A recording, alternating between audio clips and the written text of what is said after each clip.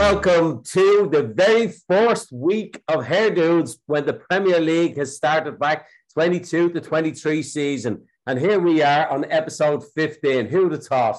And it's four dudes in the house this evening. We've got the beautiful Sean down here in my bottom right. He's wearing a nice little piece of headgear. And we've got up in my top left, we've got the beautiful Paul, and he's wearing a lovely piece of headgear, which I actually went out and bought. Alison, throw me that hat over when you get a chance.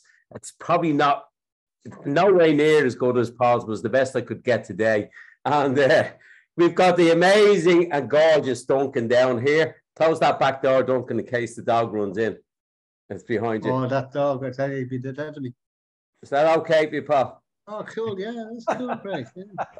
I was going to go with this one. Yeah, I'll go with the orange. It's a bit mine. But we leave them for another. Paul's the hat expert. That's just for the sunny days for me.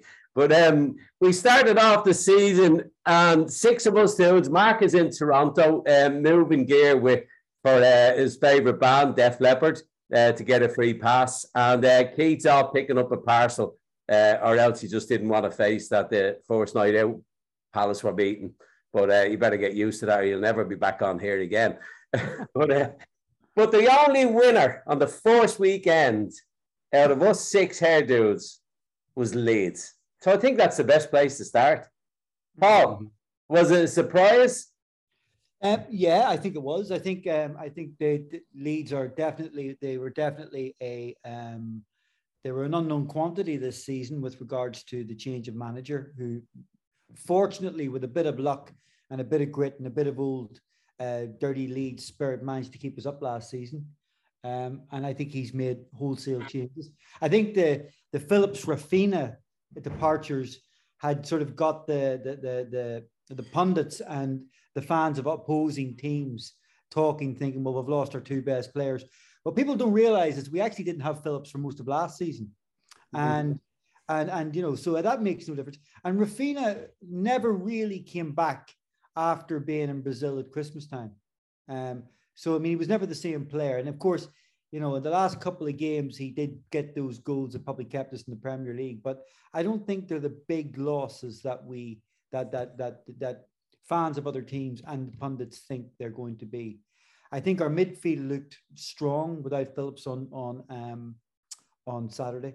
And I think there's some potential future stars in what Marsh has brought in that could be they could be the new Rafinha. Brendan Aronson, the American player that he worked with and brought in, looks like an absolute find. I mean, he was all over. He was the man of the match. I think our keeper looks like a £50 million keeper this season. I mean, he certainly kept us in it. And he didn't just keep us in it with great saves. He looked like he was in control of the box. He looked like he was directing people, managing people.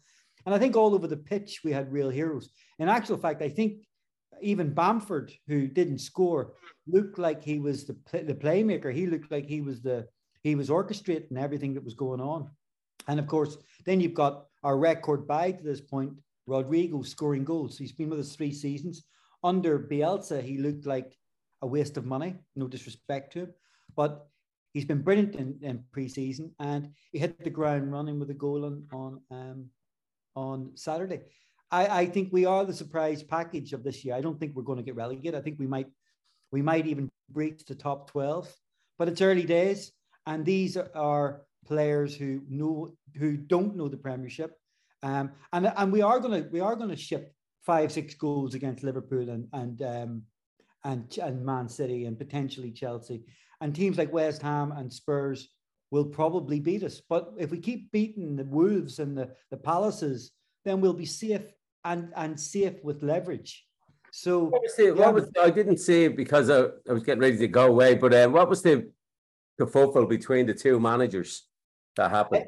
The Wolves manager alleges that Marsh said something to the Wolves player Hawaii. Is that his name? Hawaii. How are you? How are you? He said something to him, and he said something that was inappropriate. I'm led to believe it was the C word. Oh. I think he called him a cheating C, but I think I think the Wolves manager may have tried to make a twist that there was something either racist about it, but I doubt it very much because those two, the manager and the player, have history. Marsh managed him in another team, so they get on very well. And the likelihood is that there is no malice or maliciousness between.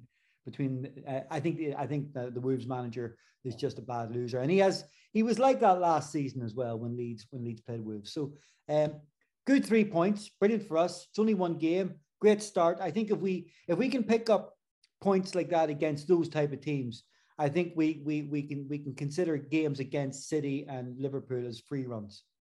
Right. Well, then the best thing to do is move on to, because we can't pick another winning team. So we'll start with the first loser. Well, the first loser is not here, Keith. The second loser, which was Everton. Duncan, you were at the game. Yeah, I was at the game, and just a couple of things about the game. I thought Sterling played really well for Chelsea. I thought our defence was rock solid.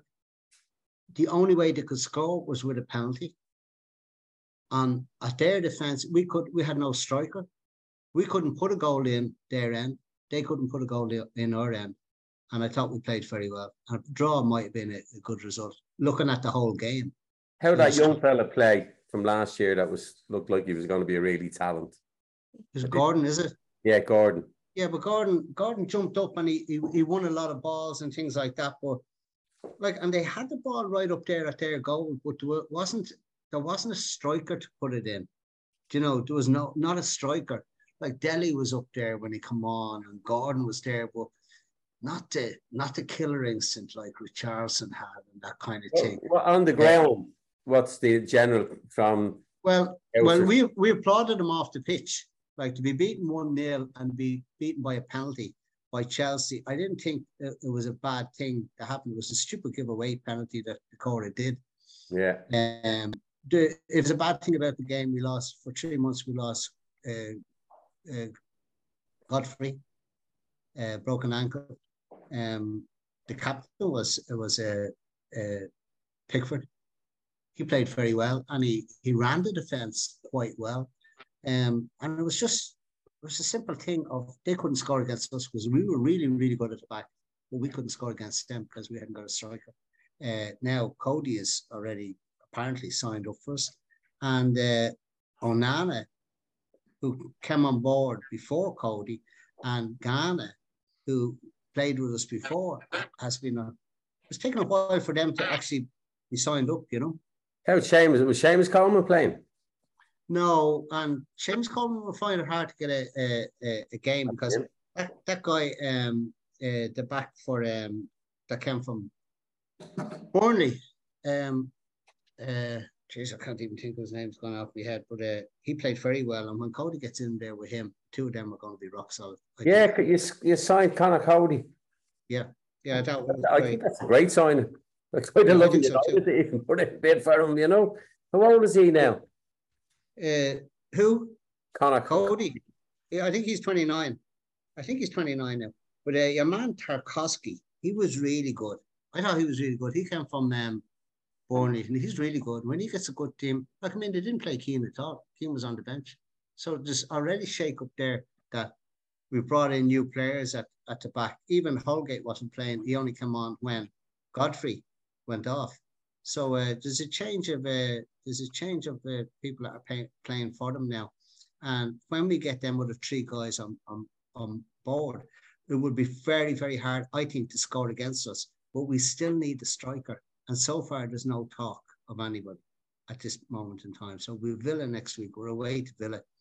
Villa got beaten there by, was it Brentford? Who beat Villa? Villa? Yeah. Brentford, was it? No. It wasn't Forest, was it? No, it wasn't Brentford. They came back from 2-0 down to 2-0. Yeah, I can't remember who bet Villa. Newcastle. Yeah. So, I would see that if you talk about managers going, I would see that Wolves fella going because I think he's under pressure already. I think he just puts pressure on himself and anything. But I don't think Wolves are going to be the strong team that they were. Yeah, I don't know. I don't care. But anyway, I just care what we get a Talking striker. of strikers, then will I move into Air Gang? You go ahead there, Greg. I'll be interested. We're after somebody that I'm sure I'm sure Sean will have an opinion on. But I didn't see the first half of Air Game yesterday because I was up in the air flying, and at least I was flying when my team weren't, and I just was shocked when it landed, and all I could see was texts from you lads getting stuck into me, and even when I seen the numbers, I went, "This isn't good." No, they're not texting me to congratulate me. And then when I got off and I went, "Oh, good Lord," Now I've watched back since, and I thought the first 45 we were abysmal. Funny enough, I thought Harry Maguire actually had a good game, and probably the guy who was one of the best players in the pre-season, and other than Martial, was Fred, and he was atrocious for the first goal. So you kind of look and say it's back. We don't seem to have made any progress. And it's a big job, and we knew it was a big job. Now, my big thing coming into this season was, I don't care if we win nothing. If we can stay in around the top 6 or 7 where we were, as long as when we play City and Liverpool, we have a decent game. So in other words, with 80 minutes or 89 minutes to go, we're still in the game and we're not getting trounced. And if he can get that result, if he can get them playing like that within 2 games, because we Brentford next away, and then we've Liverpool at home. So can I just say something I just noticed about the Man United game on Sunday? And as I said to you, I genuinely believe that the presence of the Frasers had a massive impact on the crowd, on the players, and the manager. Every time they zoomed in on the board, there was absolute hostility. Now, I think Sky really do their best to play that up. They constantly talk about the fact that the fans are angry, and I don't know what the fans are angry about. I'm not as a bit like, but I'm not interested. But I think the fact that when the Frasers, when they, that's what they're called, isn't the Frasers? Yeah. Well, I think when they appear at a Man United game, I think that Sky, the media, really heighten the tension, and that must factor onto the pitch. It must be a case of, because it certainly factors into the fans. You can see the fans are, there's so much hostility from them towards the board that the fear factor of success, that absolute desire that to prove that they are still one of the giants, must have a massive pressure on the team. Yeah, I think that's the way you say it. That Martinez, I think, is going to be a fine now. Granted, he gave away what would have been a stonewall penalty in most games, and he got away. But he's a fighter and he's a scrapper, and that's what they need. And you need the likes of him to be pushing the other players on. I think Harry Maguire will play better with him, maybe beside him, and I think Eriksen, once he gets settled in and he finds it. Now, to me, Fernandes needs to either ship up or ship out, because he's not the player we had 2 seasons ago. So he needs to find his place in that team. Up front, Ronaldo we'll find out in the next week or 2. Is he going anywhere? Is he staying? If there's no interest, then he has to stay, and then he just has to suck it in and carry on. You know what I mean? Arnautovic. The thing is, though, Greg, I'm sure Paul will say the same. The thing that I found incredible, and I found it absolutely amazing, you got a new manager there, and the lack of intensity from the players was unbelievable. Unbelievable. And this is a thread that keeps going. Not literally thread, but it was interesting because they showed a shot of Ronaldo going like this, like as if to say, "Come on, get up," and he's sitting on the bench, and I don't know whether it's money or whether it's they just seem so lackadaisical. You're playing with a fake number 9, like a false 9. McTominay was just looking to take people's legs apart. He was running around like he thinks he's Roy Keane, which doesn't fit in that team anyway. And again, the back. If that is Harry having a good game, he was. He's petrifying. Said Maguire had a good game, but I just can't see it. he just looked panicked all the time in a defending role. And I mean, you know, he took a booking for that silly little scrap, you know, like, and then again, I mean, he was lucky he threw a player on the floor. You don't want your captain doing that. I mean, he's lucky that, look, you know, it just, the lack of intensity was unbelievable.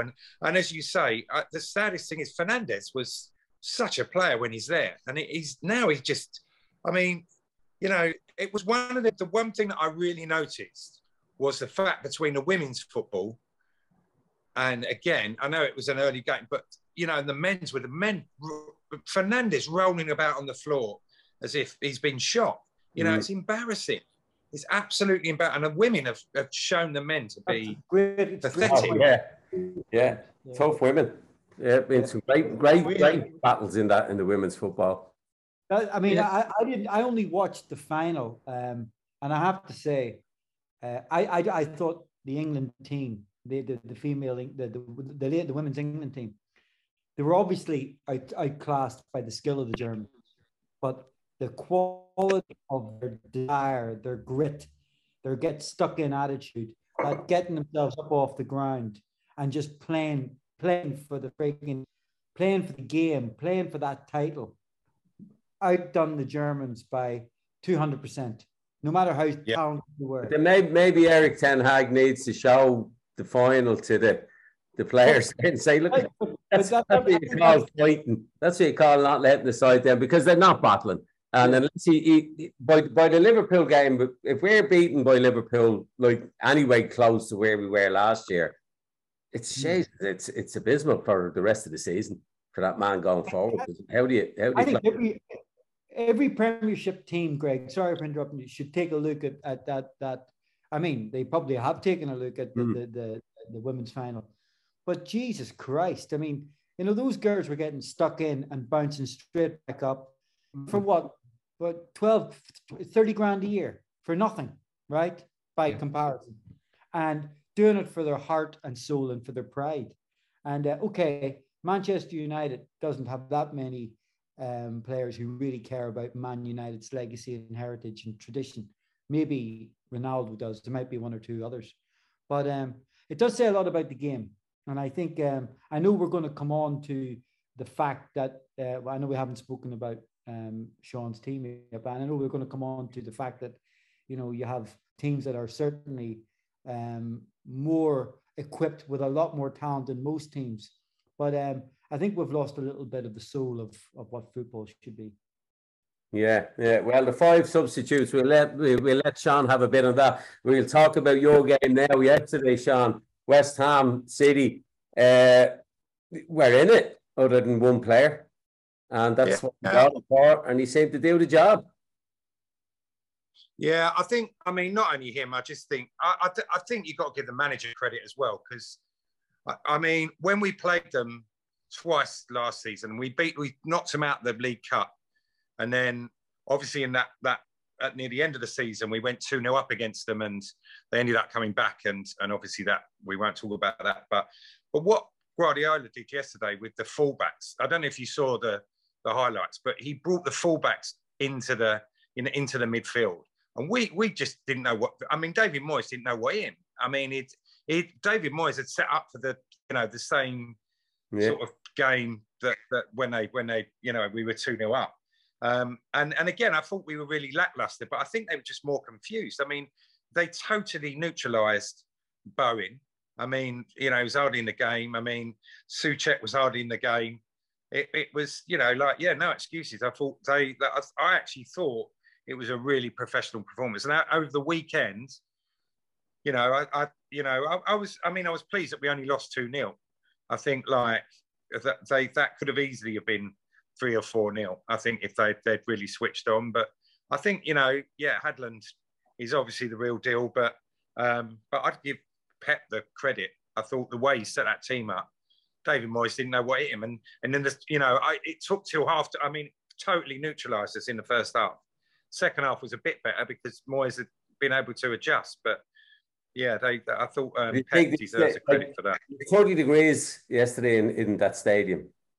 You know what I mean? So, to be running around and you don't have the ball, which you don't when you're playing against Man City, You know what I mean? That, like, you're right. 2-0 was a good result for West Ham, especially when you look at the bench. You were talking about, you send a text to say, you know, football's come, it's crazy now. Five substitutes. And if you have somebody like, if you actually look at United and you look at City, both in the same city, but City's substitutions, 5 substitutions were strategically planned. Ours, we made the 5 and it was like panic. We were, who's on the bench? Who can we bring on? Bring on that kid. You know what I mean? And you're kind of going, that was panic. It was panic, you know? And he, like, to me, I miss you, like, a young Argentinian lad that's playing for us should be playing from the beginning if he's that good, you know? Because I missed you guys yesterday. I just think the sad thing is, you know, like it, you know, like I'm saying there, I actually turned the telly off and I thought I was quite proud we only lost 2-0. That's not good for football. You know, it really isn't. No. And I think, you know, I think what we've got to look at is like American football, that you have to have your squad adds up to a certain amount of money. And if you want to spend that on your quarterback, you can do. But, you know, all this, you know, when they try to change the rules, and even in Europe, you know, Paris Saint-Germain and all of this, it's just nuts. And it's the city I'm in. I love this city. I detest the football club because I just think it's everything that's wrong with modern day football. Like, look at Barcelona there. They couldn't register 4 players that they've bought because they can't justify wanting another guy to cut his wages in half. And they basically, whether La Liga are anti, I know they're a bit anti-Catalonian in any way, but like, is a part to upset them. But like, they want Frankie de Jong, sell him within the next 2 weeks. And hopefully, I'm hoping, I'm going out looking for him after this to find out where the guy is living and just beg him to come to United and give us some hope. But it's crazy. I watched them playing last night when I was walking through Barcelona. It was on every telly and they romped away 4-0 and they were bringing players on and off and the whole lot. And you're kind of going, this is a club with no money. You know, it's crazy. So I think you know what? A really valid point, Sean, that if you actually were to cap it at a fee and say that's your budget. Well, the thing is, like Paul said earlier, right? It's a travesty to have Calvin Phillips, a player of that quality, to have Silva, a player of that quality, to have Mahrez, a player of that quality, sitting on a bench. It's a travesty because, you know, you pay big money now to go and watch football. And, you know, even from that sense, from a spectator point of view, you know, if Calvin Phillips has decided that he wants to win something, I can't blame him. You know, it's a short career, and you know, but I mean, I think he will. Someone like that, especially the crowd at Leeds, I think he'll regret it. But I think, you know, it's a travesty.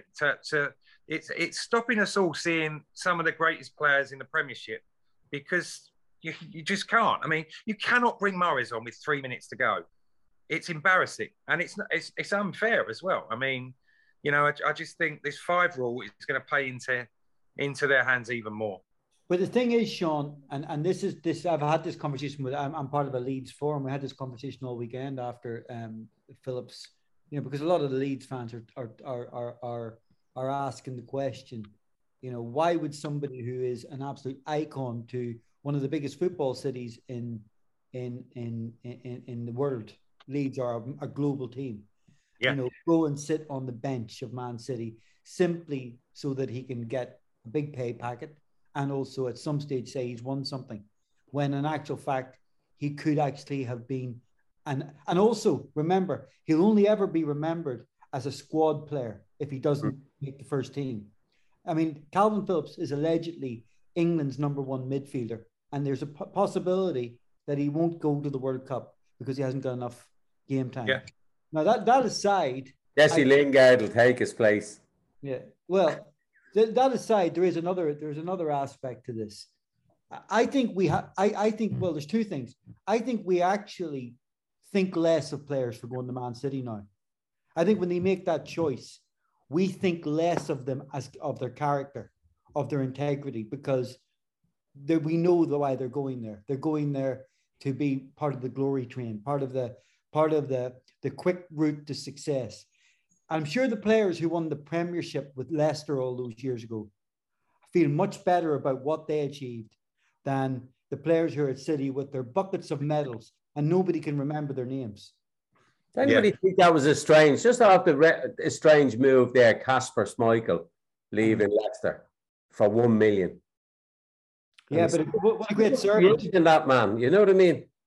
What a great servant, though. I mean, maybe he. I mean, I think behind the scenes, he might realize that his era and not Leicester era. You look at Leicester at the weekend. I mean, they've had their time. I think they are a team who are in decline. The great team that was built there, not full of superstars, but full of people like the England football team, the women's football team, who give everything for that city and that badge. But that's gone. That's a once in a lifetime. They're the Blackburn of modern football.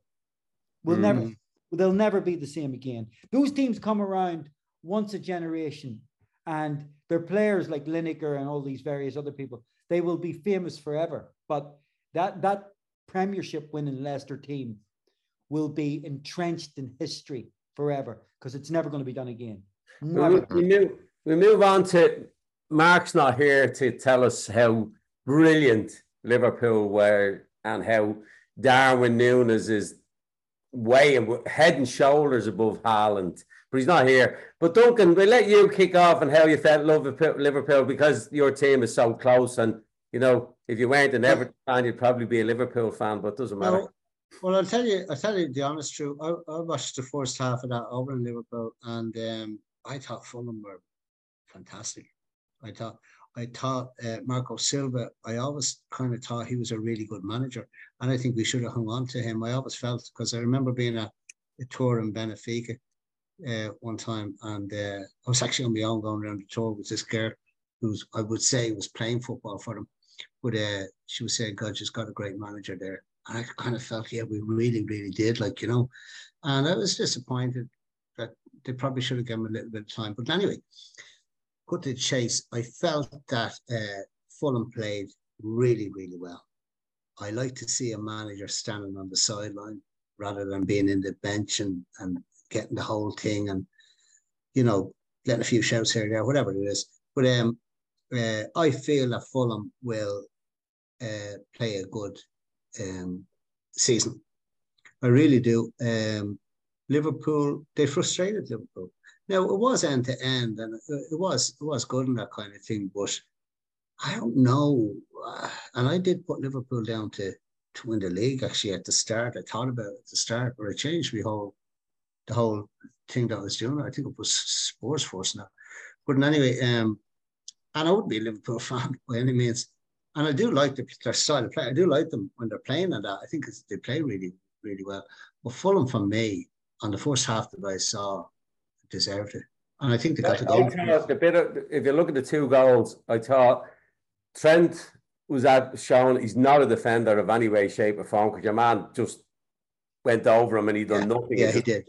Yeah. And then, uncharacteristically, Van Dijk's challenge for the penalty was shocking. Like, he just clubbed the legs off him, and I kind of went, he never usually makes mistakes like that. You know what I mean? He usually take the ball. So maybe the bang. I just feel with Liverpool, Henderson and Milner are still being played a little bit much. And have they got the legs for it now? And have they got the squad to bring on that City have? Like sadly, we could end up with City running away with it. You know, I hope it doesn't happen. You know. Yeah, I don't think so, Greg. I think Liverpool have a tendency to start, you know, a little bit slow and a bit kind of heavy leg. And I remember the season Leeds came up, and you know, everybody was tipping Leeds to get tanked 6-7-0, and they played Liverpool in the first game, and it was a Premiership classic. It was 4-3. It was ding dong all the way through. I think last season they had a bit of a bad start too. I think where Mark is wrong is I think Haaland is going to get 30 goals this season. I think he's going to destroy. I think there are teams in that Premiership from maybe from the fourth team down, I would say, who he will run ragged, and he will get goals that will make the difference. I mean, he will get goals that will make the difference, not only at the end of the season, but to games that City shouldn't win. Because if you look at the way they're playing with him yesterday, he's been directed, everything's been directed towards him, or he's directing everything. He's fast, he's efficient, he's fearless, he's cool, and he's talented beyond belief. And I think Mark's wrong about it. I think it's wishful thinking on Mark's part that Haaland is a myth, because I think every football manager in the world would love to have Haaland in their team. I don't know about the Liverpool player. I think Mark. I think I think whoever Liverpool signed, I think Mark would champion them because he's got a slight bias that way. But I genuinely believe that Haaland is the star of this year's Premiership, and I think he'll get 30 goals, and I think he'll go on to even bigger and better things. And I think if City use him properly, he will be like a Ronaldo for City. He'll stay for as long as he's wanted and loved, because obviously his father was a City player, but he's actually a Leeds legend. They were talking there on Talk Sport to a former Norwegian colleague of Alfie Haaland, and he said he's known the kid since he was tiny. He said, but his career has been strategically planned. He said originally when he was small, United wanted him. And the father, no, we don't want them. We don't want them to go to a big, and United were a big club at the time, not anymore. But they didn't want them there. No, and it was strategically. And his second move, and this is what he was saying, was supposed to be another feeder club. So basically, you're now more or less saying City are his next stop, but that's not the end of it. So you're obviously saying that the penultimate for this fella is he's end up going to play for either Barcelona or Real Madrid. Because that isn't anywhere beyond that. You know what I mean? Really. I mean, I think for him to test himself on a world stage, because I think the problem City have is I still don't see City being European champions. For some reason, I just don't think there's something about them that I don't think that they can seem to grasp as a team the importance of that. I think there's too many players within the City team whose personal interest is their priority. And winning the Premiership and winning, the FA Cup is it's not saying it's enough, but I think that when they get to Europe, their coherence seems to be not as good as it is in the Premiership. Now that might change this season, and if it does change, I think it'll be because of Haaland being in the team, because I think you're 100%. I think that's so right, Paul. I think. Listen, yesterday. You had a lad who didn't have a particularly good charity shield, and he didn't. And then he skied that one, in front of 68 or 64,000 people, gets the penalty and gets up straight away, and he's taking it. And he took it and banged it in the corner, literally against the post.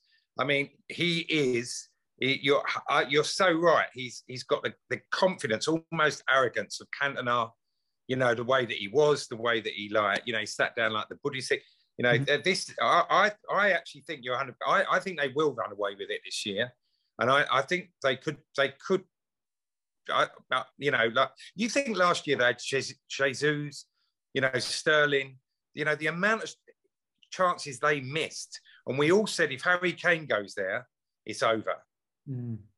This could be, it could be over already. Well, actually, there we mentioned Harry Kane. And you're in London, so let's talk about two London clubs. Well, we'll talk about all of the ones around you, but there was two clashed on the 40 opener. Keith's not here, but I actually thought Palace had a great game. I actually thought they put it up, and once Arsenal got the second goal, I just felt, that's too much. They're not going to come back. But I thought, well, at 1-0, I had it down for the draw in my football pills. I really thought, geez, I think Palace, and especially with Vieira being ex-Arsenal, the drive was there, and there was a passion in that team. And as we were saying the last time, the place is a hotbed. Like the stadium was rocking for a little stadium, And so, what would you view? None of us see Crystal Palace being in the relegation, because when I look at all the stats here that we got in, when I asked everybody, nobody put them down there. So would you still feel they're a mid-table team with Vieira? I think this year. And then would you see Spurs winning the league? Personally, sadly, I could see Spurs winning. Sadly for you, because I actually felt they were the strongest team that finished the Premier League last season. Yeah, really and I surprised think me how well he got them together, and he were making good signings, and he's continued to make good signings. Yeah, and you guys sending out the, I think it was Mark's scorer odds. To have Son at 12-1 to be the top scorer of the Premiership.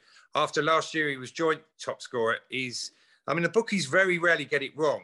But I tell you what, I put a few quid on it because at 12-1, that's ridiculous. Well, actually, interesting one to look at, Sean.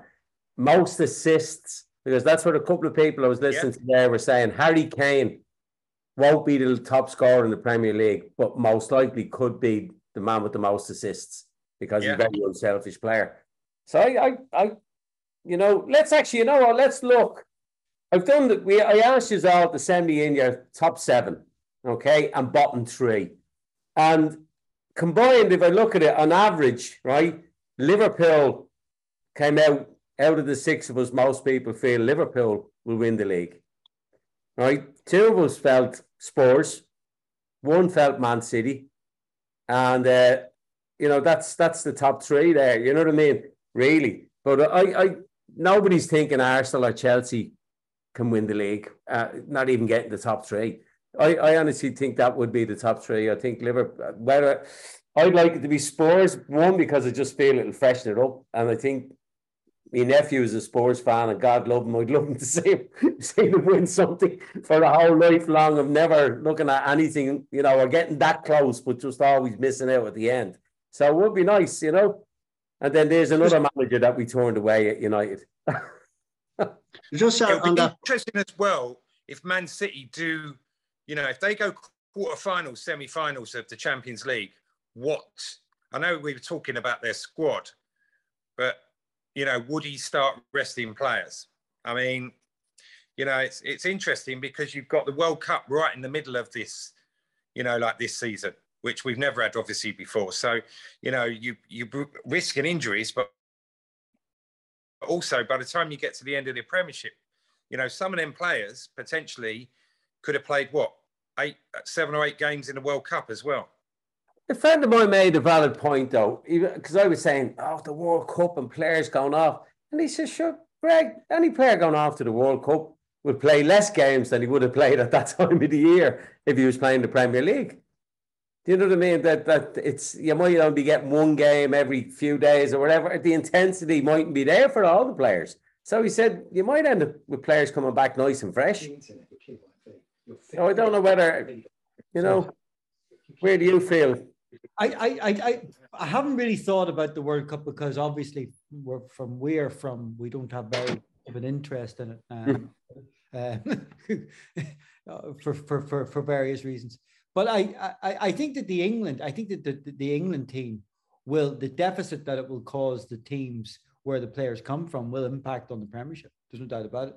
I mean, I'm sort of glad that Calvin Phillips is gone to Man City, and we're not reliant on over that period, because it's a difficult period for teams in the mid-table or bottom half, because it's a time of year where we need to be picking up points if we're looking down the barrel of relegation. And Calvin Phillips will have a big part to play in Leeds in Leeds survival.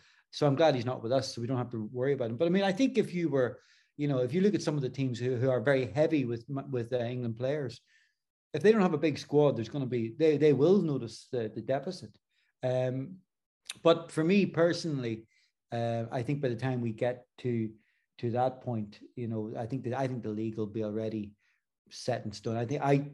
I mean, even though I predicted Liverpool would win the league, because I really did feel that after the weekend, I'm not so sure that anybody's going to really challenge City. So we'll see how it goes. And Sean, you had Liverpool down as well to win the league. Have you changed your mind, Sean? Me? Yeah, no, I've not changed my mind yet. I still think. I mean, I still think Pep's focus is Champions League. And I tell you what, the 2 Liverpool signings that my biggest worry was when they sold. What's his name? Who did they sell? Mane. Oh yeah, Mane. Thank you. Yeah, but the 2 players he's brought in look as good. Like I think, like Paul said, they're slower starters, but if I think he'll add to that squad. But I still quite fancy Liverpool. Yeah.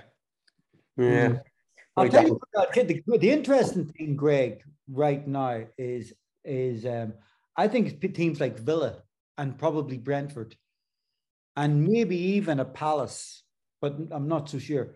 I think it'll be teams who have a little bit of consistency in the Premiership, who have a bigger chance of going down this season. And I might even throw Everton into that mix because I think the teams that have come up, it's hard to say about Forest, but certainly Fulham look good. Well, the one team that came out nearly unanimously that we all feel are going down, and that's Notts Forest. Yeah. Then the next to them was Brentford, then Fulham, then Everton. Right. Yeah, I Notts Forest have spent some money. I mean, one of the ones that I'm really worried about, and again, Duncan mentioned it earlier, is Wolves. I think Wolves are, they're one of them teams that. See, the one thing with Fulham is you've got to remember it's their first game. Their first game, they're up for it. Like they're playing Liverpool. The thing is, Mitrovic, he did it before when he came up with Fulham. He scored. He was banging in goals left, right, and centre. And then after game number 6, I don't think he scored one till February. It's like it's a consistency side of it, and I think Fulham will struggle. Brentford, I think, look a pretty decent side. I don't think they're like, but Forest have spent some money. I mean, I don't know who they bought, but they've spent a lot of money, and I quite fancy that Forest manager. They done Lingard, and in fairness, although I wasn't happy with his interview, he's still a good goalkeeper, Henderson. So they've a good goalkeeper between the sticks, even though he's a bit naive in the interview he done. I think he was drawn out on that anyway. So I'd say he regrets doing the interview in the first place, because it just sounded like a fella throwing his rattler out of the pram, But so we're all happy with where we are. One game in, Paul wants the league to end tomorrow. So well, actually, where I actually didn't even look at the league table because it really doesn't mean anything at the moment. But I wouldn't like it. Sorry. Where is in the league? Did you look at the league table? I think we were joint 5th yesterday. Yeah, take a photograph of that. Yeah. I tell you what, you won't be far behind us this season. I'm telling you. I mean, I think Manchester United are going to be. I think this might be their absolute worst season. I really do. I really believe there's just something not right about that team. I mean, as I said, I've watched most of the games over the weekend, and the Man United. I mean, I didn't think Arsenal absolutely outright deserved their result either, to be honest. I thought they were quite lucky. And actually, Ben White looks like a completely different player in an Arsenal top than he did when he was at Brighton or Leeds. He does not look comfortable in that position in that Arsenal team. I'm not sure if it's because he's off form or whatever. But I think it's going to be interesting for United this season, Greg. I'm looking forward to seeing how they. It's always interesting for United since Ferguson. Greg, can I come in there? Huh? Yeah, I come in there about that player. I was thinking about that player that you're talking about getting, that striker guy, is it? Are we on the right track there, Sean, to be going after an Arnautovic? Yeah. No, that's not who I was thinking about. There's another player you're chasing. Cisco. We're after Cisco. Plays to Salzburg, the 19-year-old. So we're after everybody. Who's the guy that you were looking at? Jules or something, was he? Who was that guy? No, that was Jules Holland. We were trying to get him in to do a gig to raise a few bob so we can buy him. Well, it doesn't matter whoever you're going to get. Young's wages and get him out of Barcelona. It's not going to be the changing of the team, and I think we have the right. We have the right way of. We didn't even play Keane at all. We started from the back.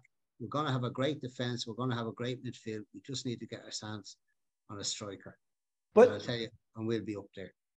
The thing is, Duncan, every team in the Premiership is looking for a striker, and they're now. I mean, Leeds are chasing a striker from PSV, who got 8 goals on loan at some team, Len last season, and they're prepared to spend 30 million on him.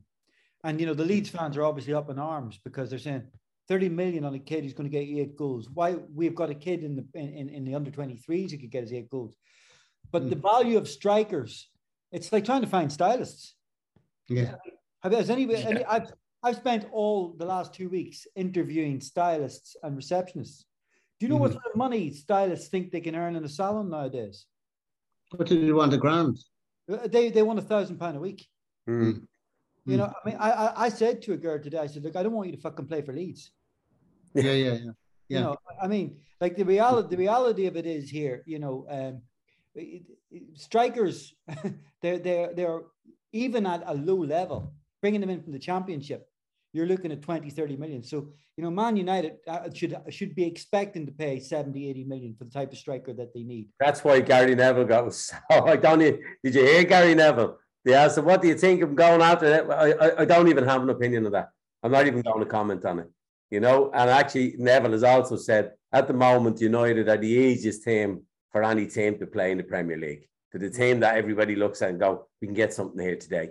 And that I thought that would change with the new manager. We'll see over the next two weeks, because the next podcast, I think we play Liverpool. The next time we're due to record is the night that we're due to play Liverpool. What's going on, Greg, with United? So it'll probably be like that. I'll probably have to get a bit of Valium or something. It'll ruin the end of my holiday. Greg, they're buying stars. That's what United are doing. We're doing what George Graham did. We're building from the back all the way up, and we just need to get our hands on a striker. Preferably just buy that fella Cornetto that you were talking about in the last podcast. No, he's gone somewhere else. But preferably someone, right, from one of them African countries, right, that's not great at English and thinks he's going to London. Yeah. So that it'll be warm. It's like the book I reviewed, was it? Last Musical Youth. I had to step in, you weren't around, Paul. I had to do the book review myself.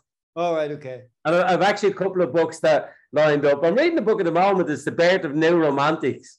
Oh, very good. A lot of quotes from people that you know, and you know, Robert Arms and all that, you know. What was it? The what do you call it? The Nick Jones book. I don't know. It's basically just a book of quotes, really. There's not a lot of. It's mostly everybody talking from. Basically, the New Romantics came from, and people didn't even want to be called New Romantics. It was the press.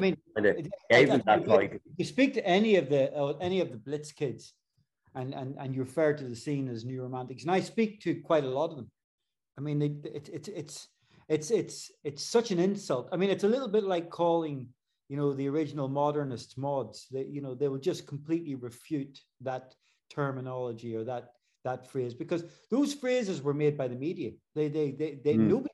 I mean, can you imagine a bunch of kids in the 1957, 58 listening to jazz and, you know, watching what Continental kids were wearing and they had the intellect of art college students, and they had the cultural view of the word of the politicians and the writers and the social commentators of that day, calling themselves something as crass as mods.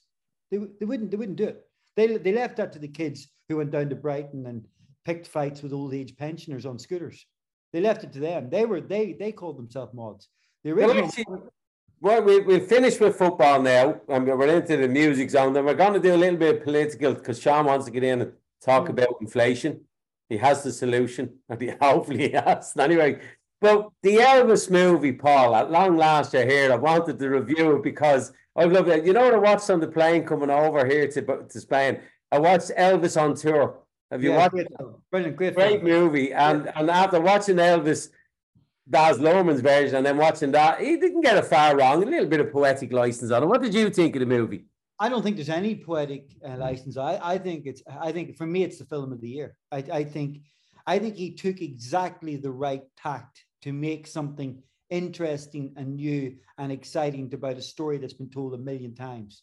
Coming from the perspective of the Colonel, that double-edged sword of, yes, this was a puppet master at work, a manipulator, someone who exploited people, the worst type of character.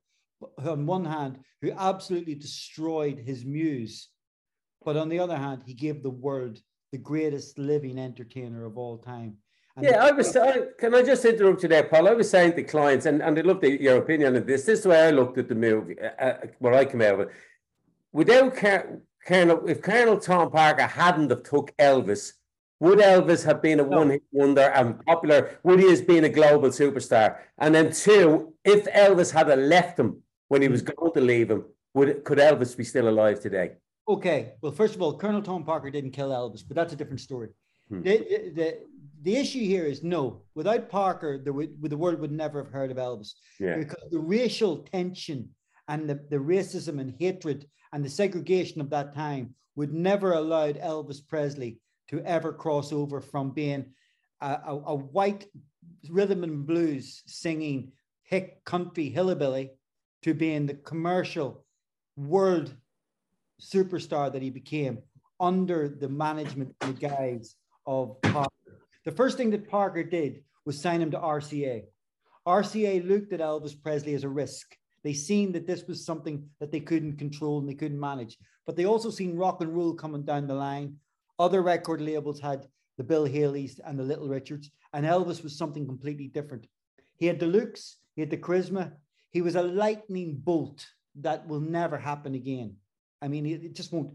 And Parker had the ability to see into the future and see when this rock and roll thing dies, he's marketable on every level. Movies, concert tours, posters, badges. He even had, he had the wit to know that for every Elvis absolutely fanatic, there was an Elvis hater. He marketed for both markets. He had every trick in the book. He told Elvis Presley, I'll make you $1 million. And he made him $1 million in his first year. He kept every single promise, but he also kept every single penny. And would have Elvis have lived beyond 42? No, because Elvis was surrounded by enablers. He was a country boy. He had simple tastes. He never recovered from losing his mother. And I think the reality of it is his career was set in fate. It was always, he was a lightning bolt that shone so brightly that he could not shine forever. I think Elvis was dead by 1973, by 1974. I think. What do you make of the soundtrack, Paul? I thought it was amazing. It's the most played soundtrack I have on my phone now. And there's one saying that in the movie, I enjoyed it, but listening to the soundtrack makes me want to go and watch the movie again because I want to watch that scene. And then watching the movie, Elvis on tour, I wanted those guys. I wanted to know more about the guys he does. And it's the scene when he's in Vegas for the first time, and he goes over and he goes, Glenn, we're going to try something different. And he goes, right, and to me, I've been on a. Everybody knows where to go with Ed Sheeran, great fella, but shouldn't be doing stadium tours. But when you look at Elvis there building up that sound, and he went through every instrument and everything, and the sound just got bigger and bigger and bigger till it led to that, what we all know, that introduction music, from Elvis from Vegas. And it was just like, to me, that's what a show was all about.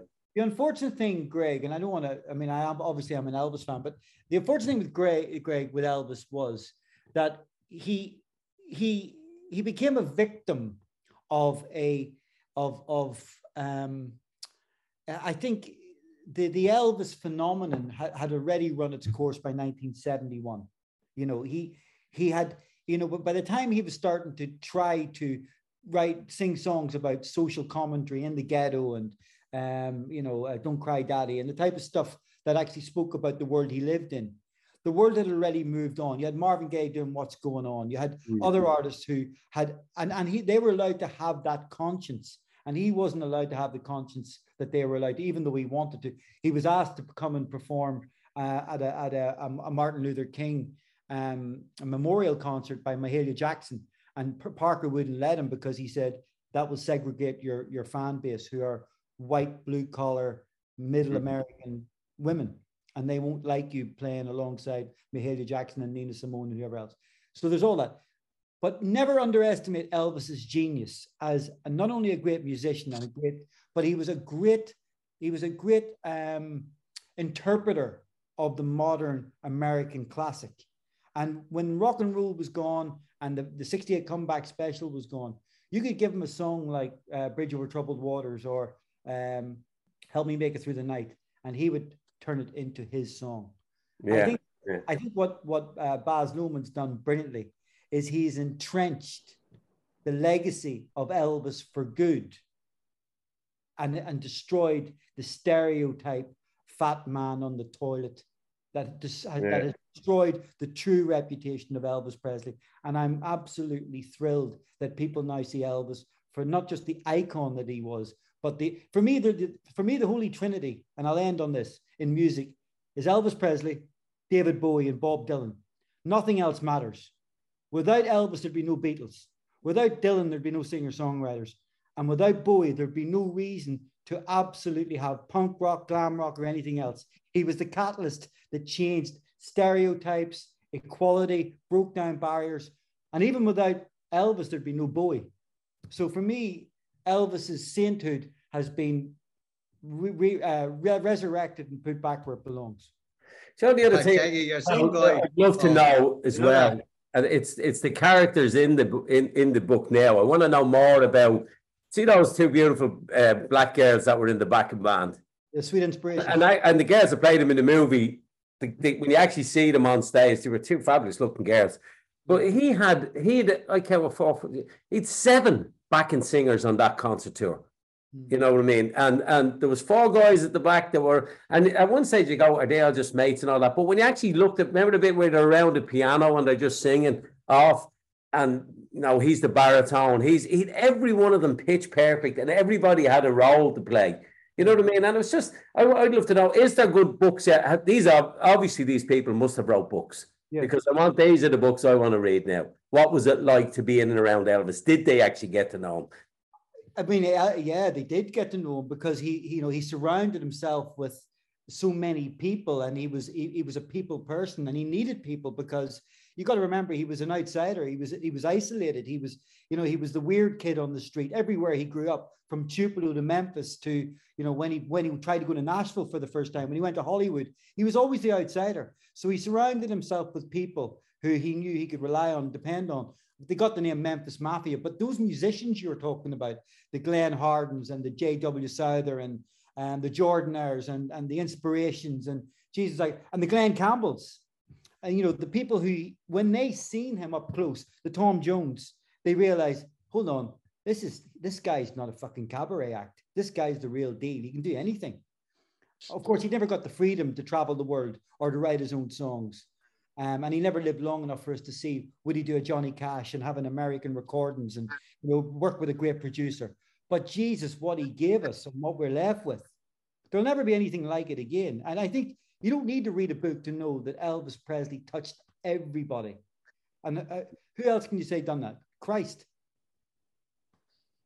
Well, I don't know whether that's a real story or not, Paul, but we'll save that for another time.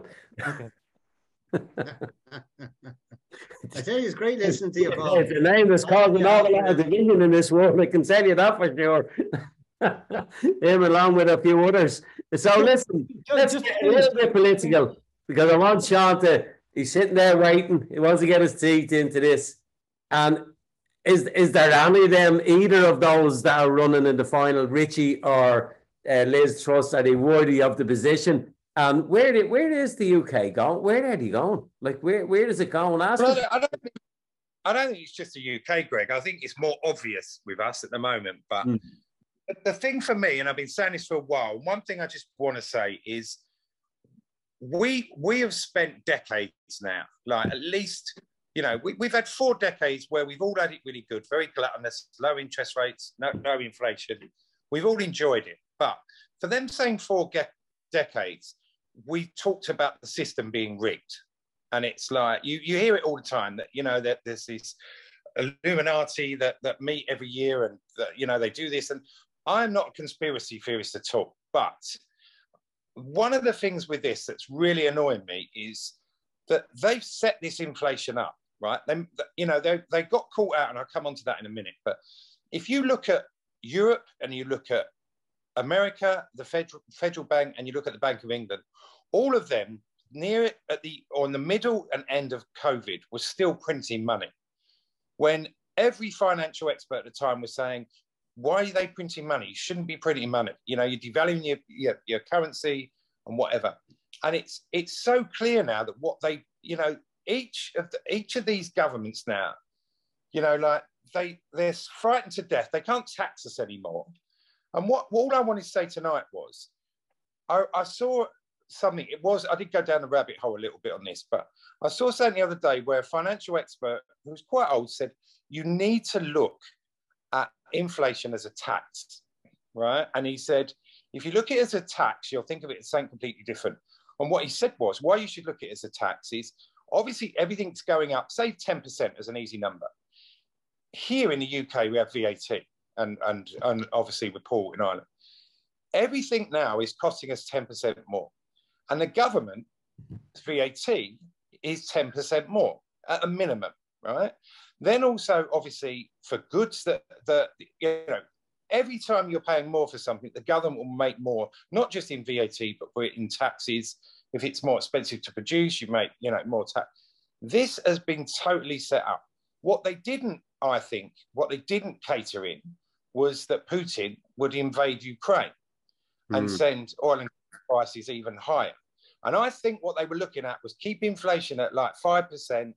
Everybody will be like, oh, it's a little bit more expensive, but what the hell? They'll earn their tax revenue.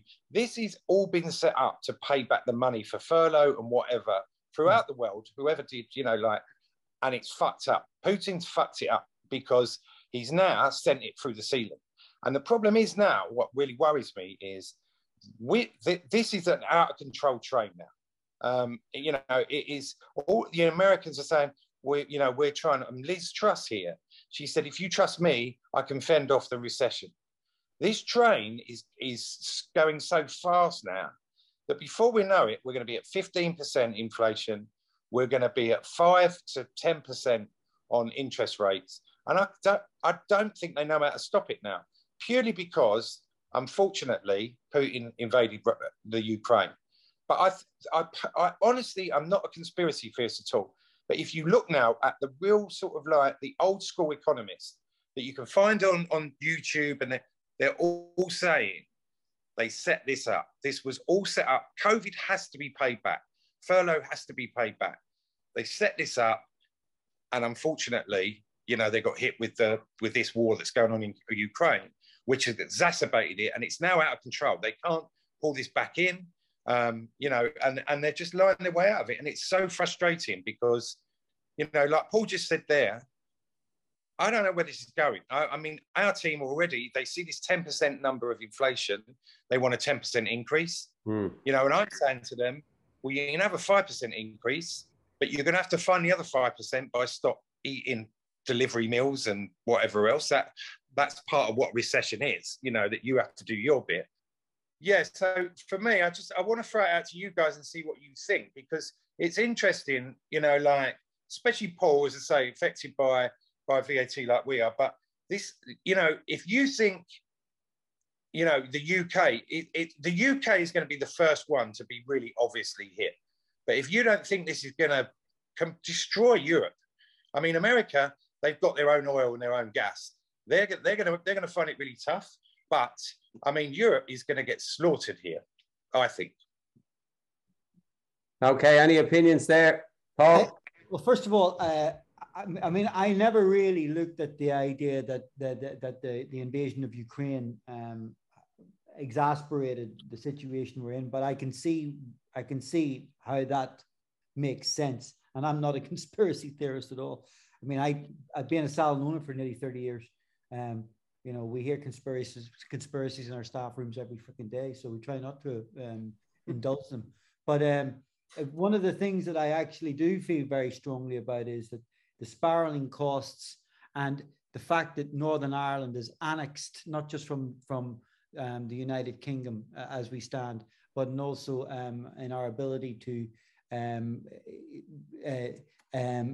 introduce alternatives to what we have, based on the fact that we're in part of an island country, and that most of that island is separate from our part of it. I can only find that every trading day is becoming more and more difficult.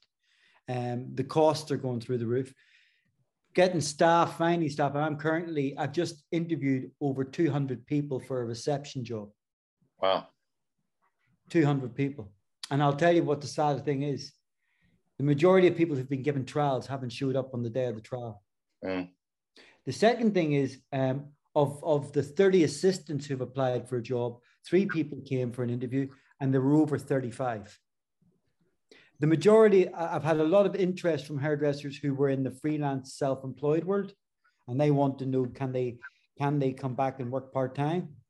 Why do you think that is? So they can do their nexus. So they want a tax footprint. Yeah. Okay. They think we don't know what's going on.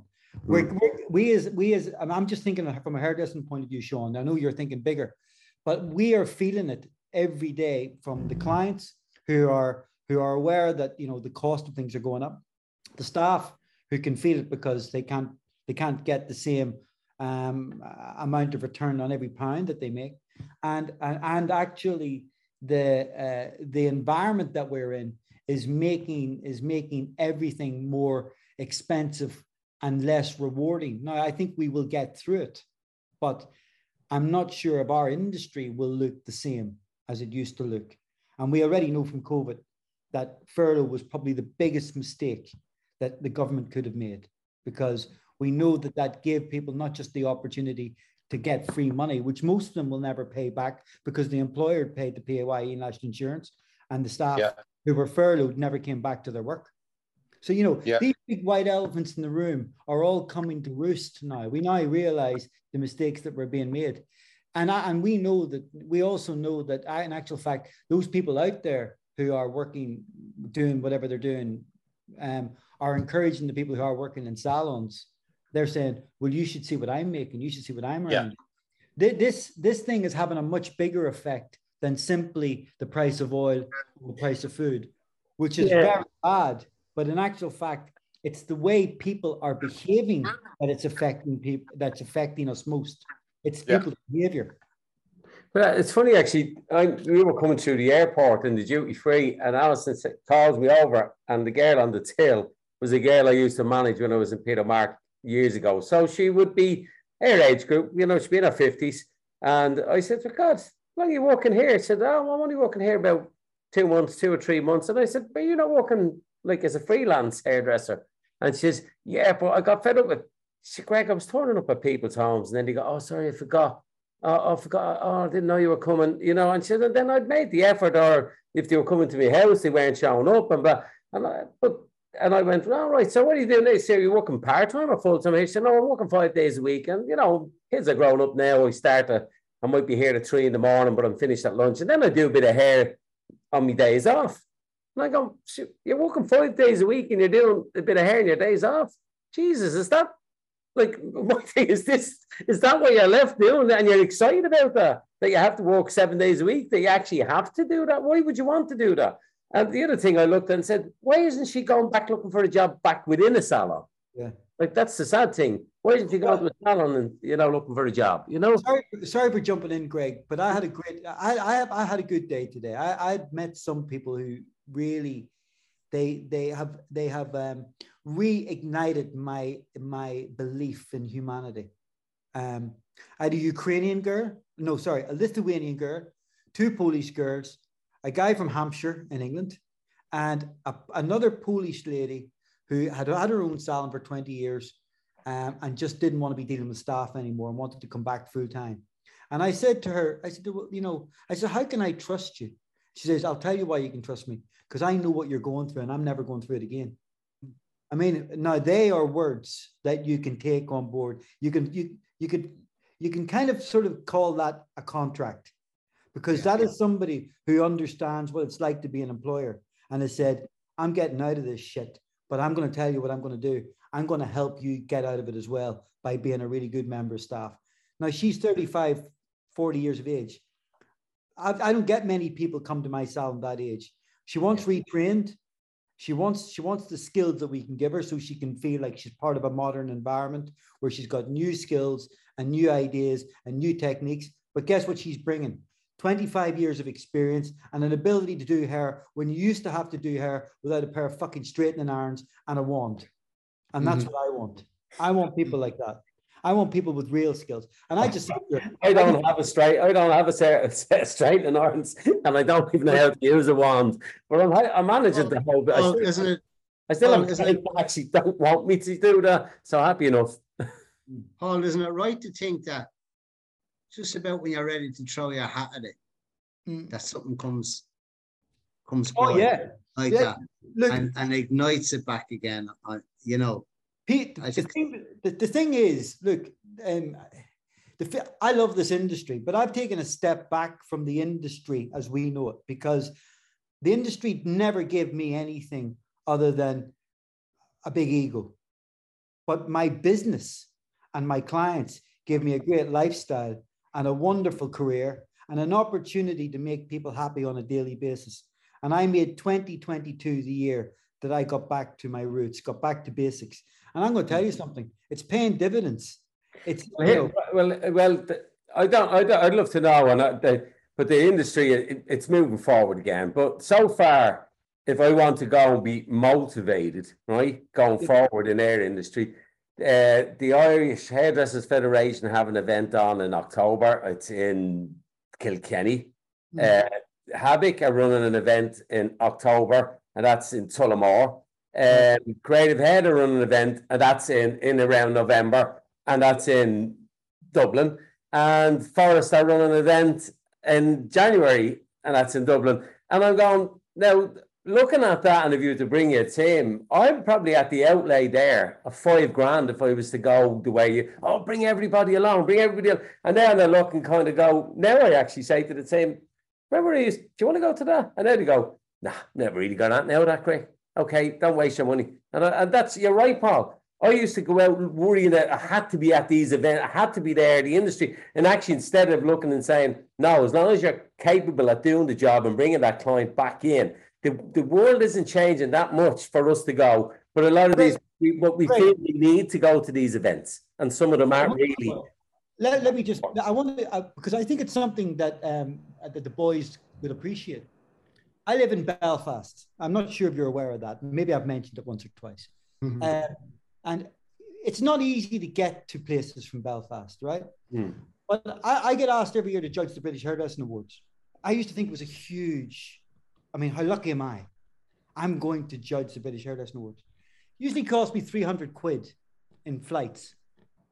Then taxis and trains and food, say another 150, 200 quid.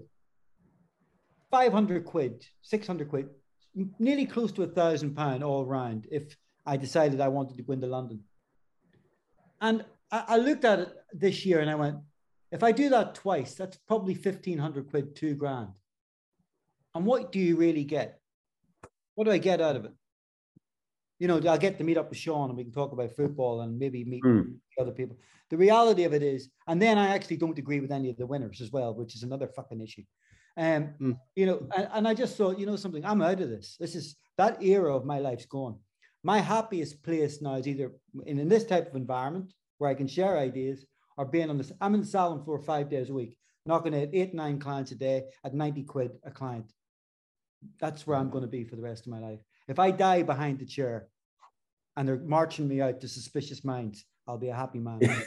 It's funny though, and part of it is I look at Duncan now in the position you're in, and then I look at Des as well, at Gandalf, as I always call Des, and their exit strategies. I don't know whether he's ever had one or not, but I always feel the generation that go ahead are the people I look up to. I have to either learn from what they did and learn from what they didn't do. Yeah. So I want to ask you, I'll be asking Des and I'll be asking Duncan, okay, so you got to here. Well, before I get there, what shouldn't I be doing? You know what I mean? Like Duncan said to me, you need to have an exit. I said, no, I do have an exit plan. Touch wood, fingers crossed, it should work. But it involves the people that work within my business. One or two of them taking over the business and allowing me to still trade there and work, as you say, Paul, cut hair until the day I fall down but I only want to do it 2 days a week. But there should be people at 2 days a week. I think Paul has the strategy now. I think he knows exactly what he's doing. Because the key thing in business is to mind your own business. That's all. That's right. It's as simple as that, really. You know, just watch your own business and okay, we go to show here, there, and everywhere or whatever. But you know, I don't know. I don't do this anymore. I just focus. I focus on. You know, when we had the recession in 2008, all I did was focus on the profit that the shop was making. I looked at it every day. And Aaron used to say to me, what are you doing? I says, I look at the account every day. What's going in, what's going out. That's what business is about. What goes into the till and what goes out. Yeah. You know, so if you keep it simple on things like that and just watch, I don't know. I learned that a long time ago, not from anybody. It was to sit in the side of the bed thing. I said, what the fuck am I going with this? Like, you know, when I went into business first, I ran the business really, really well. And I drew up, I really did everything right. But I ended up on the revenue, 25,000. And I said to myself, if I'm going to do this, I need to really become a bit of an accountant and know everything about the business. And I watched that. And that's probably when I started to drift out of hairdressing and became the business person. But I watched all that. I'm still watching today. I have 2 big moves coming up. And, you know, they're going to be big moves. So when it happens, I'll let you know. But Sean, can I just jump in there? I mean, in terms of the industry, I mean, I'm hearing a lot of bad stuff coming out of London at the moment. A lot of people are, you know, maybe a month away from shutting their doors. People you and I both know who are thinking salon management, salon ownership's not for them anymore. I mean, London for me is always about 6 months ahead of what the rest of the cities in the UK are doing.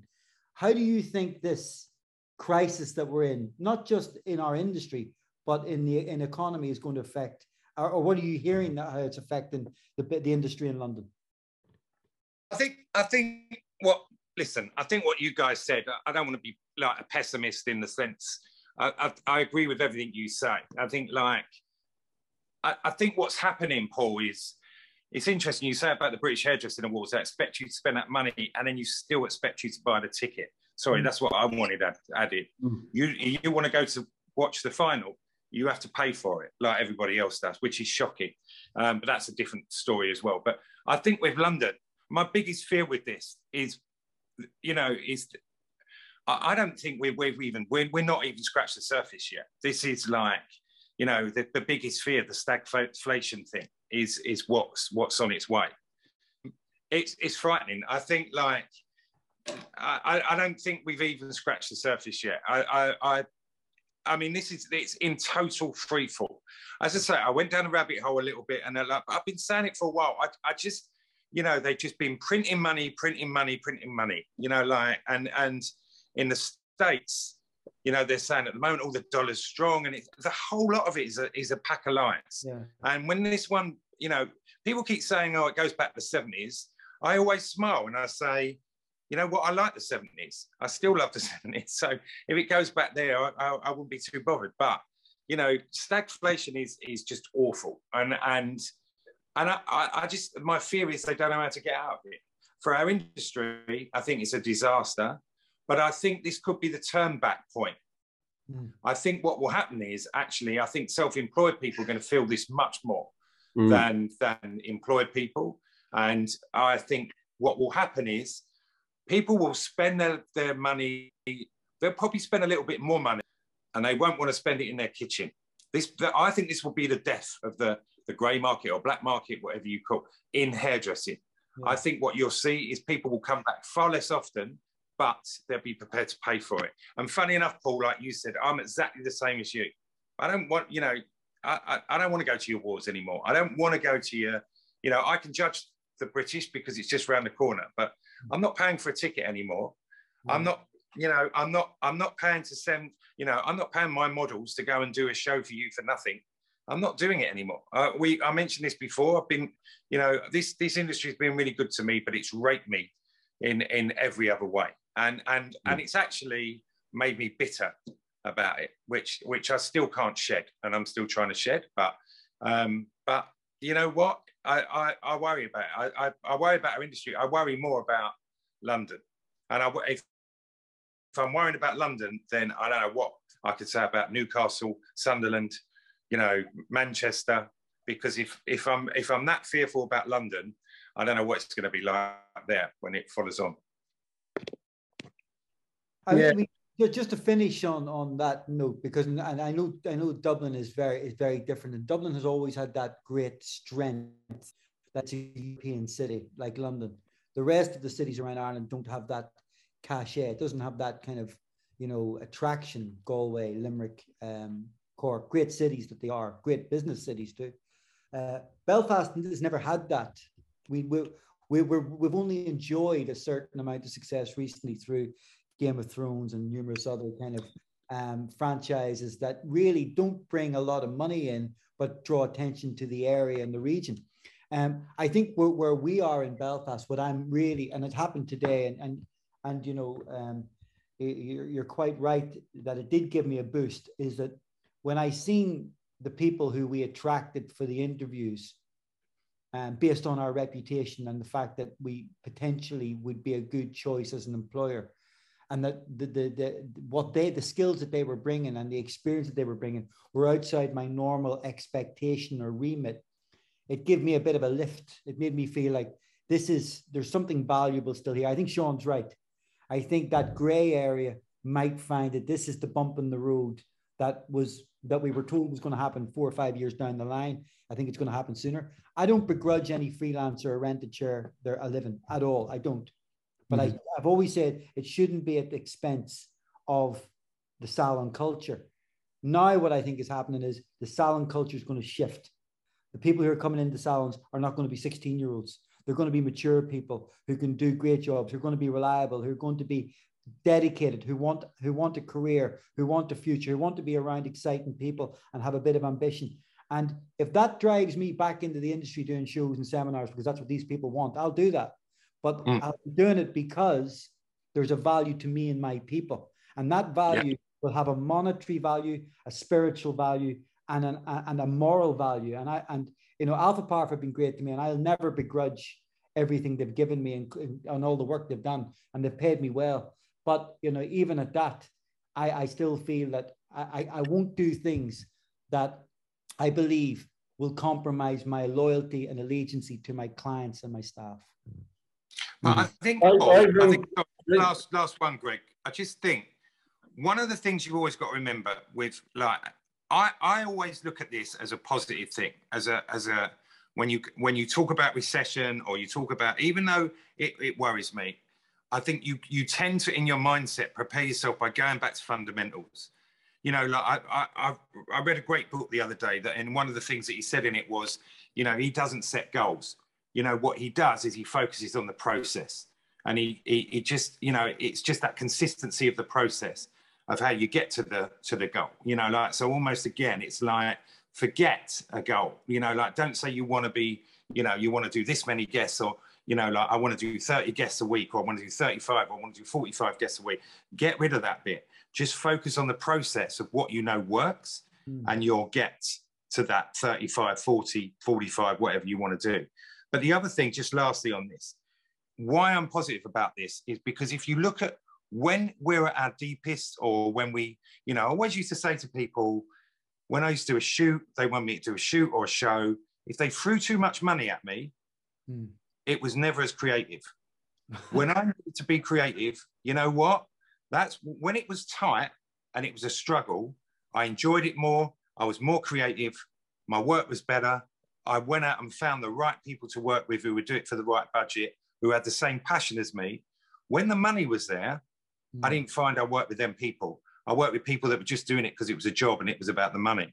So, Dan, funny enough, I seen a T-shirt today, and I just smiled when I seen it. And if I get back to the shop, I'm going to buy it and I'm going to send it to you, because it does actually sum that up, what you're actually just saying there.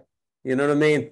So I'll try and get my hands on it. I can't remember what shop, but I'll get back. If I can get back to it, I'll pick it up and get it to you, because you'll wear it as a badge of honor. Right. That's the thing. I think this is where creativity.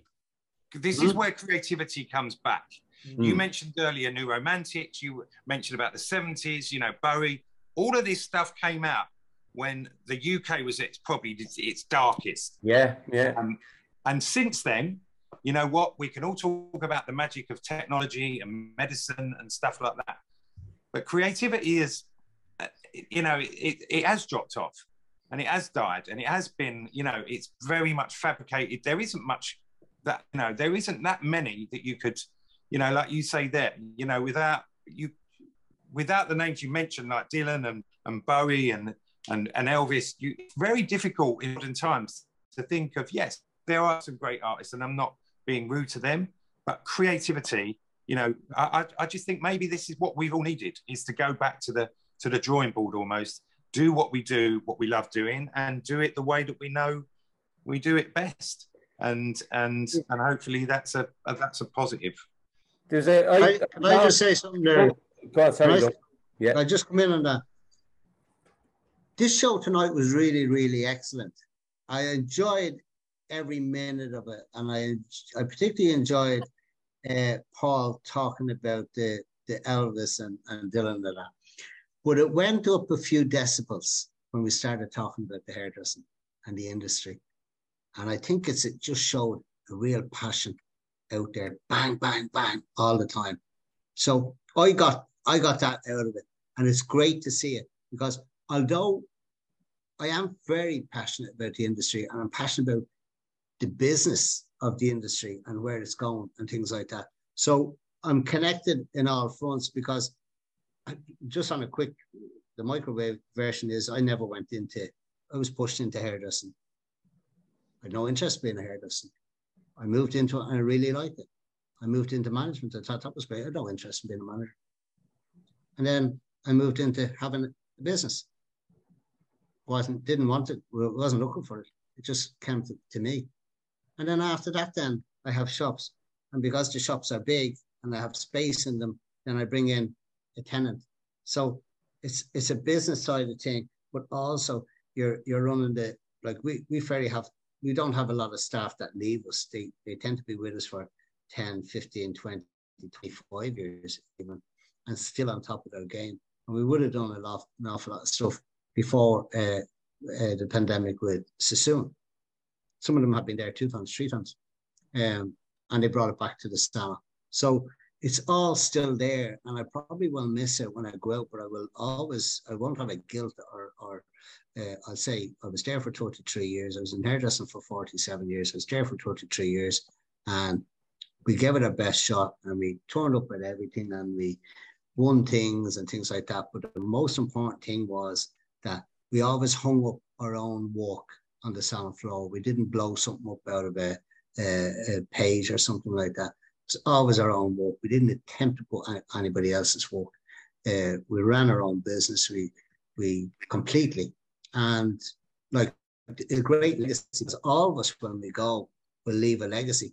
A bit like was it yourself that mentioned it, Paul? What people will be remembered for? Yeah, the football leave them when they go. They won't remember them. These players and things like that. Who are they? So you'll always leave a legacy. And funny enough, the last thing you do will kind of make that legacy. So we better be careful when we are getting out or whatever we're doing, that we do it right and that. And I have a bunch of people that will have to be looked after as well, you know. So we'll have to do it. On that note, okay, right, and just kind of take it right. I'll finish it up on this. Is that recently I was asked, and you heard it, Duncan, to speak on national radio. Right now, don't do it often. Somebody asked me to do it. Somebody said, "Well, Jesus, Dylan normally gets that." And I went, "Yeah, well, Dylan usually fairly good at it," but I was asked to do it. Now, yeah. I went and asked the local greengrocer because basically was how were small business facing into the future, and how was business since pandemic was over and the whole lot. And I asked the greengrocer, I asked the guy upstairs from me, Frank, who's very knowledgeable. He owns a beauty salon, him and his wife. And he'd be a real anorak when it comes to stats. And I went around and fished around. I got some information. But a couple of the things that Claiborne asked me was, you know, how did you feel? And I said, look, as a 59-year-old man, so what worries do you have for yourself and your business? And I said, well, as a 59-year-old man, at this stage of my life, I've raised my kids. I've got to spend great times with my parents who've sadly well passed away. I don't have a lot of worries for myself, but I have worries for the people who work for me. That can this industry provide them with enough money to stay in it? Can they pay their bills? Can they pay? I worry about my kids being able to afford to buy a home to live in at some stage. They're the things that worry me. But by and large, what I would feel as a business owner, when I came back to the salon and guests were coming in going, oh, you were very good in the radio. I heard you on the radio.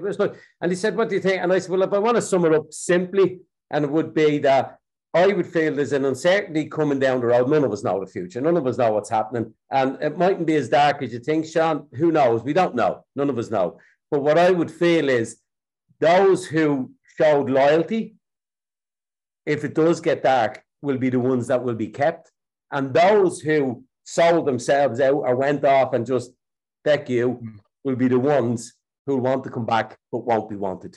And that's the way I would look at it, because that's the way it is. My loyalty is to the people that have stayed with me. And a lot of them, as I said to you, Duncan, there recently, we've had an employer fishing out there for staff and offering people $2,000 of their existing staff if they get new staff to go. We did lose one stylist, but in fact, sometimes the door closed for one person, opens up for another. Our junior stylist, all of a sudden, our figures went way up. Our youngest, next best trainee, her, all of a sudden picking up clients. So the door opened up for them.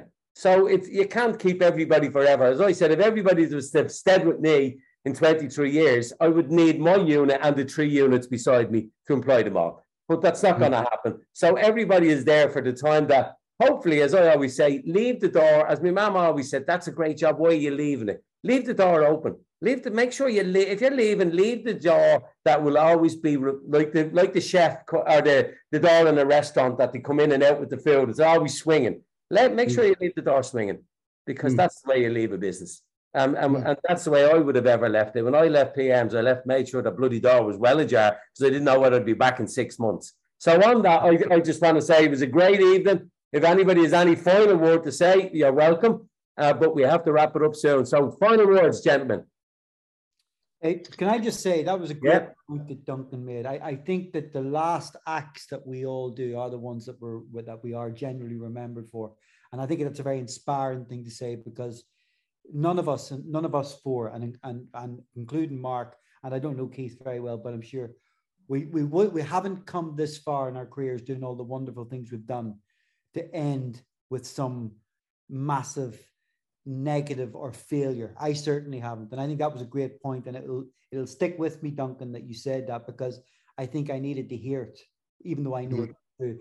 The second thing is, on a lighter note, do not miss the opportunity to go and see Where the Crawdads Sing. It is. Well, Irene is reading the book there, Paul, and she won't go to the movie. Well, I'm not a book reader. But I don't think it was a fantastic. Oh, it is. I mean, obviously Elvis will be my favorite film this year for very personal reasons. But as a complete surprise, and there's two things about the Elvis thing that I can compare it with. The Elvis film is really good at actually pinpointing exactly the mindset of middle America in 1954, 55, and 56, and how outrageous and rebellious this man was, unbeknownst to him and his family. That's the first thing. The second thing is the similarity when the Crawdads Sing, about people's absolute lack of care and understanding for the people they don't know and are suspicious of without any reason. In today's world, that's never been more prevalent. And I think when you come out of a film that's based in 1956 to 1967, it makes you realize how fucking judgmental we still are for no reason. I mean, even if it's just some arsehole shouting at you because you're wearing a hat on a Sunday day. This world is still full of people who don't have... Tell me who that was, Paul. I'll go up there and sort them out, because I went out and bought me a couple of hats today because you inspired me to wear a hat. Well, everyone, if you can wear a hat, you should wear a hat, and you don't need a reason to. But the point I'm saying is, the point I'm making is, when the Crawdads Sing is not only a beautifully articulated, very well observed piece of cinema, it's actually a wonderful thing to watch and get a bit of a better understanding of why the world has come. I mean, people talk about the woke society. I have my own feelings about that. But decency, equality, respect, and acknowledging that every human being has the same value as his neighbor cannot be told enough. Well, that's a beautiful way to finish this great episode 15. So, gentlemen, look after yourselves. I'm going off to meet my wife, and hopefully she won't kill me for doing this on my holidays, but she loves me, and that's all it's all about. So take care, look after yourselves, and enjoy the sunshine.